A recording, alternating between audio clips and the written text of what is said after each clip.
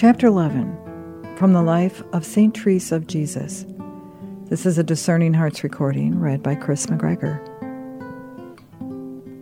The life of St. Teresa of Jesus of the Order of Our Lady of Carmel, written by herself and translated from the Spanish by David Lewis.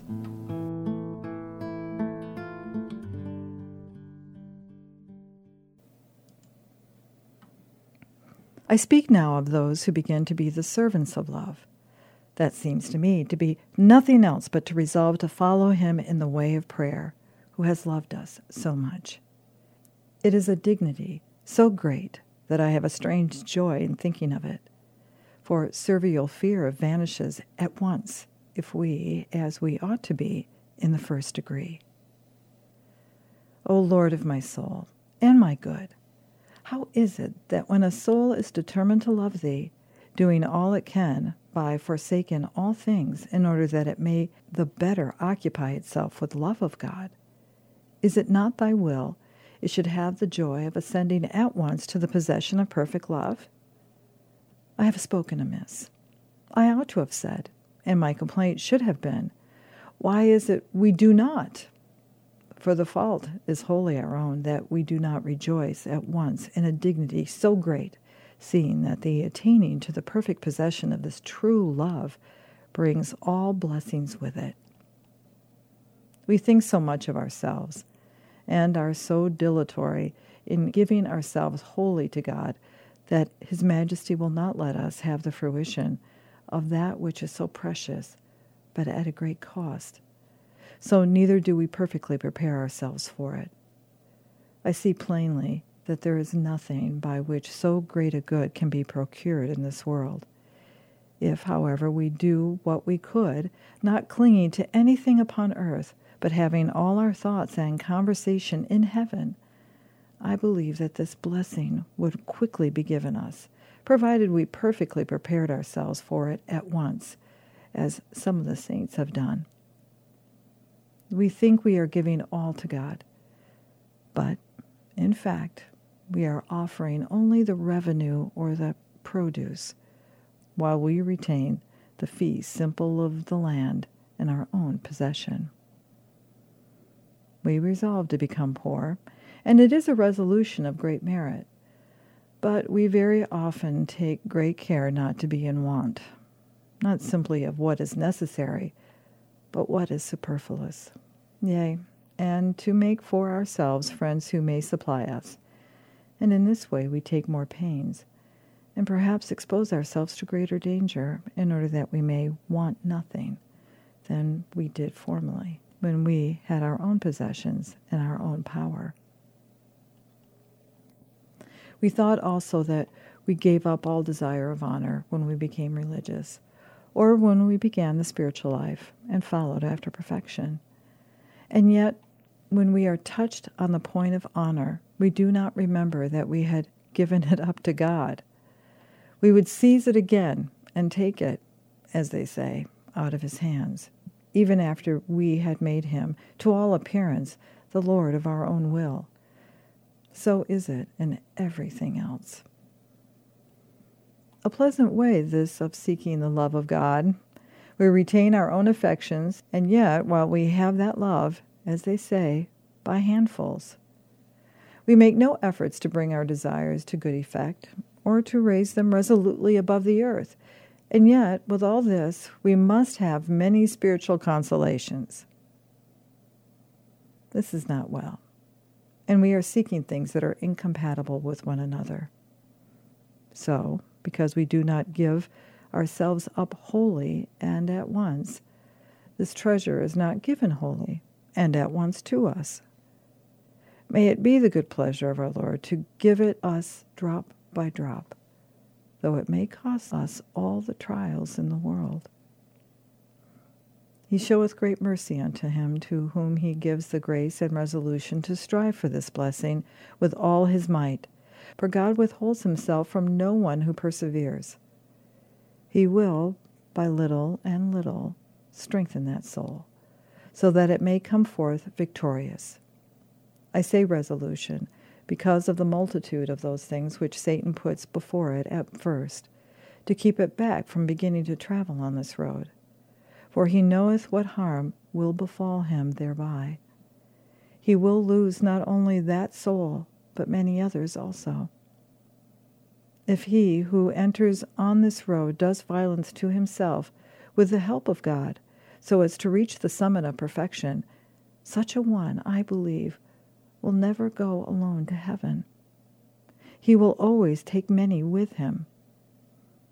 God gives to him, as to a good captain, those who shall be of his company. Thus, then, the dangers and difficulties which Satan puts before them are so many, that they have need not of little, but of a very great resolution and a great grace from God to save them from falling away. Speaking, then, of their beginnings who are determined to follow after this good, and to succeed in their enterprise, what I began to say of mystical theology, I believe they call it by that name, I shall proceed with hereafter. I have to say that the labor is greatest at first, for it is they who toil, our Lord indeed giving them strength. In the other degrees of prayer there is more fruition, although they who are in the beginning, the middle, and the end have their crosses to carry. The crosses, however, are different. They who would follow Christ, if they do not wish to be lost, must walk in the way he walked himself. Blessed labors, even here in this life, so supra-abundantly rewarded. I shall have to make use of a comparison. I should like to avoid it because I am a woman and write simply what I have been commanded. But this language of spirituality is so difficult of utterance for those who are not learned, and such am I. I have therefore to seek for some means to make the matter plain. It may be that the comparison will very rarely be to the purpose.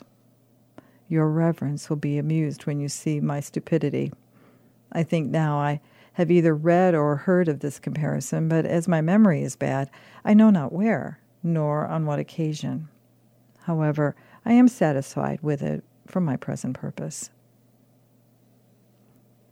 A beginner must look upon himself as making a garden, wherein our Lord may take his delight, but in a soil unfruitful and abounding in weeds. His Majesty roots up the weeds and has to plant good herbs. Let us then take for granted that this is already done when a soil is determined to give itself to prayer, and has begun the practice of it. We have then, as good gardeners, by the help of God, to see that the plants grow, to water them carefully, that they may not die, but produce blossoms, which will send forth much fragrance, refreshing to our Lord, so that he may come often for his pleasure into this garden, and delight himself in the midst of these virtues.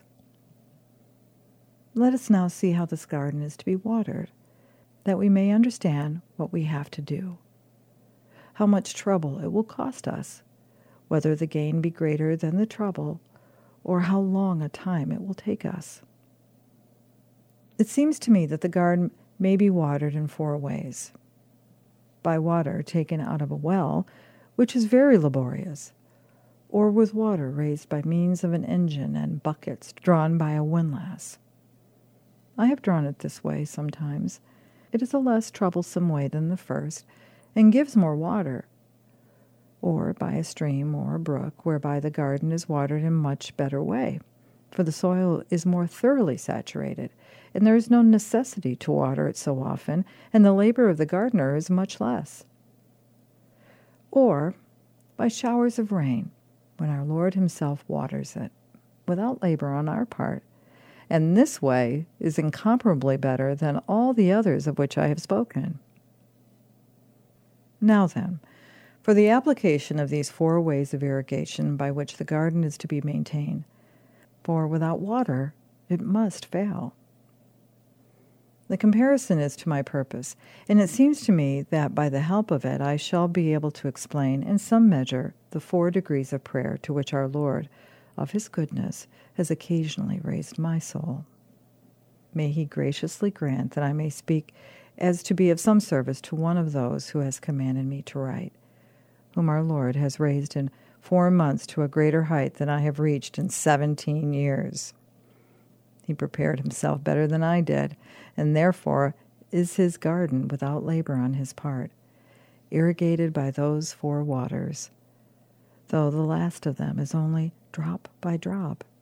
But it is growing in such a way that soon, by the help of our Lord, he will be swallowed up therein, and it will be a pleasure to me, if he finds my explanation absurd, that he should laugh at it. Of those who are beginners in prayer, we may say that they are those who draw the water up out of the well, a process which, as I have said, is very laborious, for they must be wearied in keeping the senses recollected. And this is a great labor, because the senses have been hitherto accustomed to distractions. It is necessary for beginners to accustom themselves to disregard what they hear or see, and to put it away from them during the time of prayer. They must be alone, and in retirement think over their past life.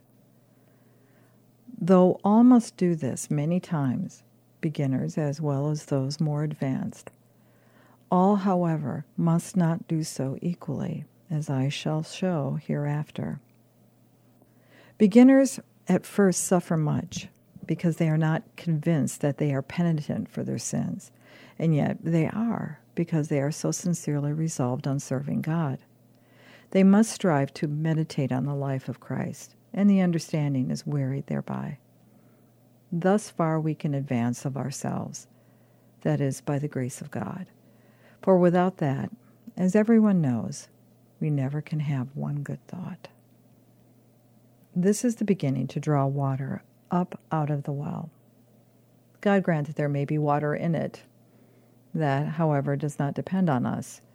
We are drawing it and doing what we can towards watering the flowers.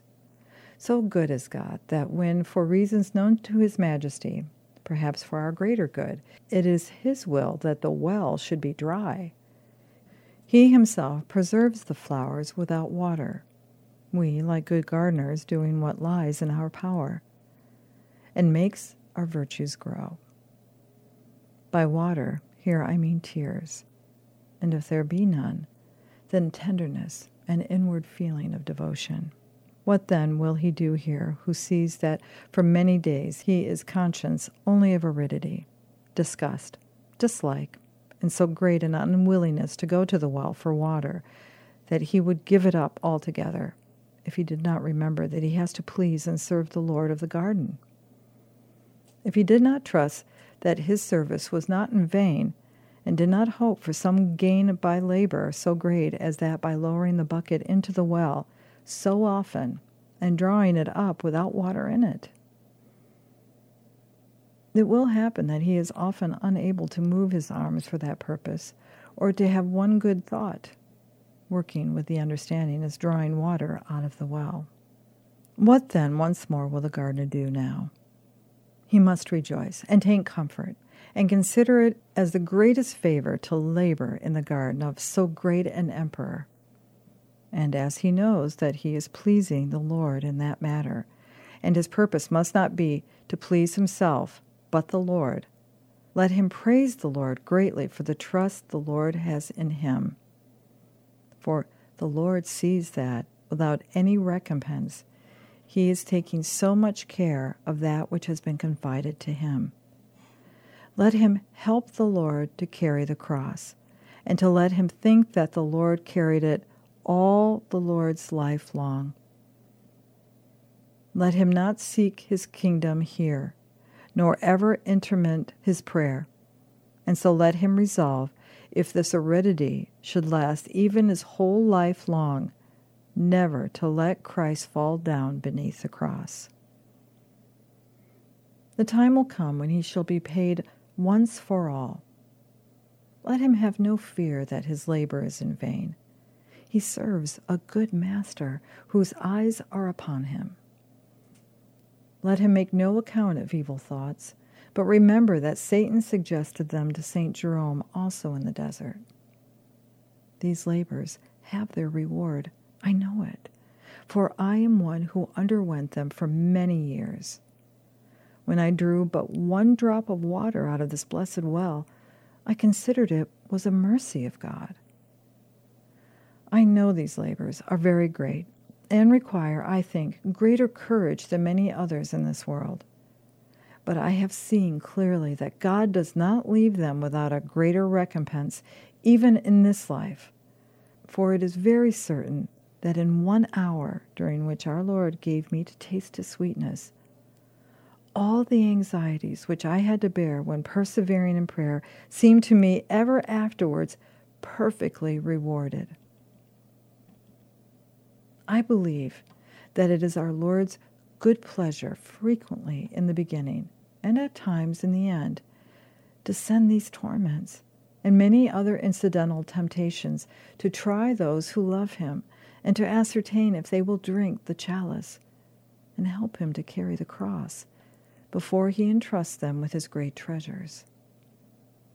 I believe it to be for our good that His Majesty should lead us by this way, so that we may perfectly understand how worthless we are.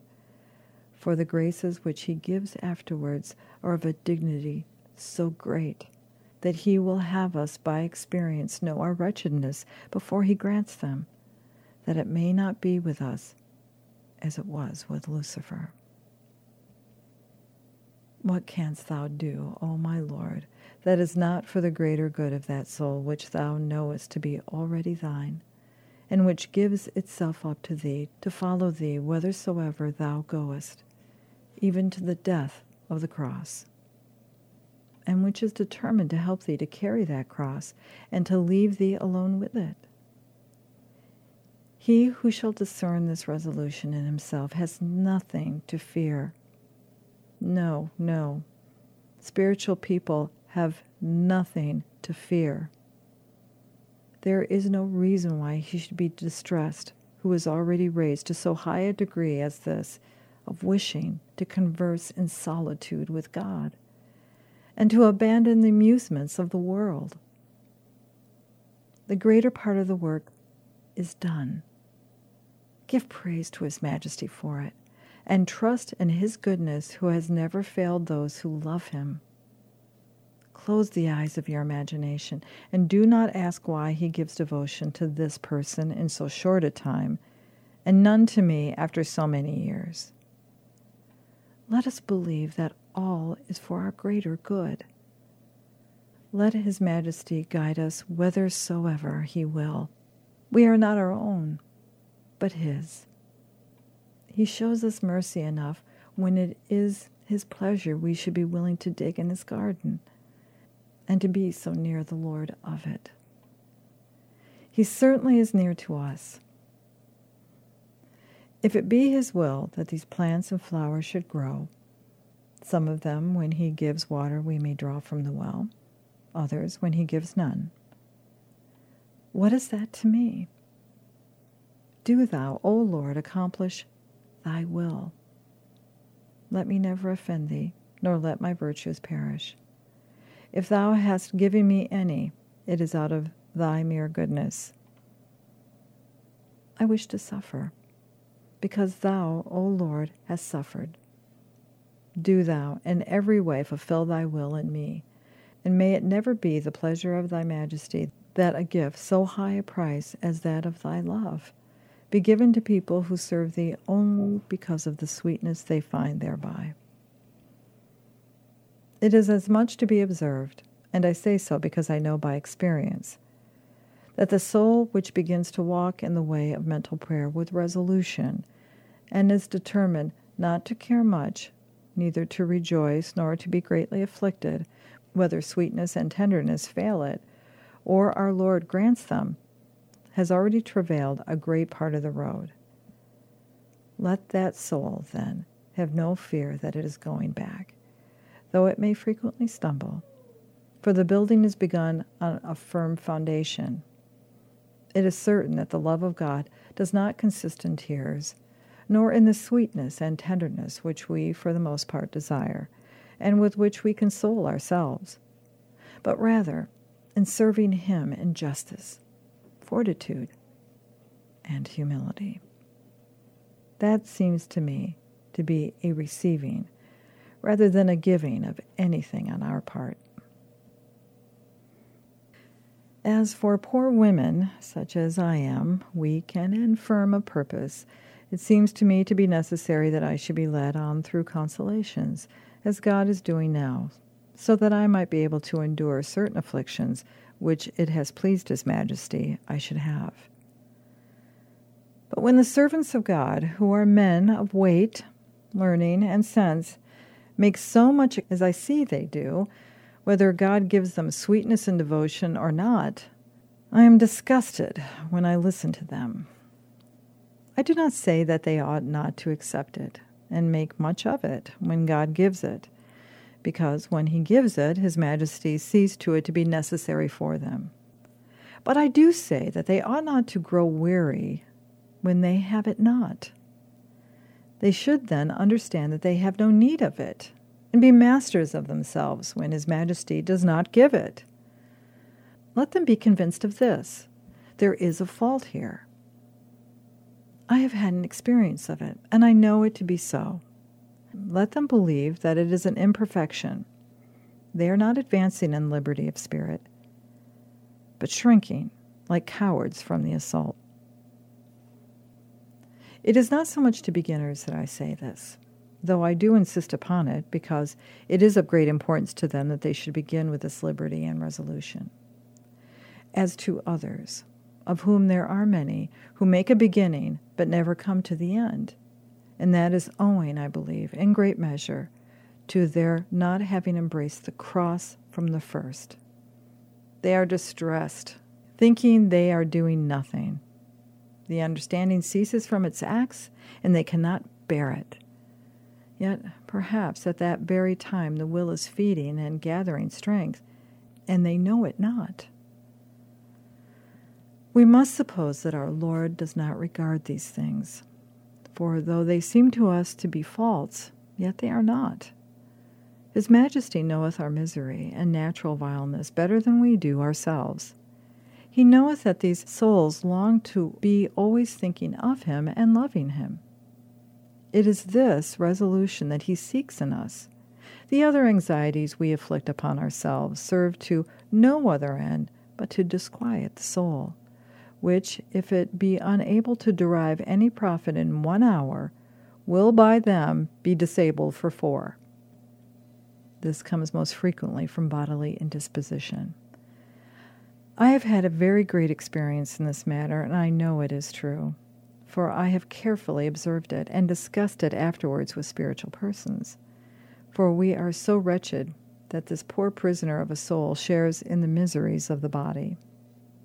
The changes of the seasons and the alterations of the humors very often compel it, without fault of its own, not to do what it would, but rather to suffer in every way. Meanwhile, the more we force the soul on these occasions, the greater mischief, and the longer it lasts. Some discretion must be used in order to ascertain whether ill health be the occasion or not. The poor soul must not be stifled. Let those who thus suffer understand that they are ill. A change should be made in the hour of prayer, and oftentimes that change should be continued for some days. Let souls pass out of this desert as they can, for it is very often the misery of one that loves God to see itself living in such wretchedness, unable to do what it would, because it has to keep so evil a guest as the body. I spoke of discretion, because sometimes the devil will do the same work, and so it is not always right to omit prayer when the understanding is greatly distracted and disturbed, nor to torment the soul to the doing of that which is out of its power. There are other things then to be done, exterior works, as of charity and spiritual reading, though at times the soul will not be able to do them. Take care then of the body for the love of God, because at many other times the body must serve the soul, and let recourse be had to some recreations, holy ones, such as conversation or going out into the fields, as the confessor shall advise. Altogether, experience is a great matter, and it makes us understand what is convenient for us. Let God be served in all things. His yoke is sweet, and it is of great importance that the soul should not be dragged, as they say, but carried gently, that it may make great progress. So then, I come back to what I advised before, and though I repeat it often, it matters not. It is of great importance that no one should distress himself on account of aridities, or because his thoughts are restless and distracted. Neither should he be afflicted thereat, if he would attain to liberty of spirit, and not be always in trouble. Let him begin by not being afraid of the cross, and he will see how our Lord will help him to carry it, how joyfully he will advance, and what profit he will derive from it all. It is now clear, if there is no water in the well, that we at least can put none into it. It is true we must not be careless about drawing it when there is any in it, because at that time it is the will of God to multiply our virtues by means thereof.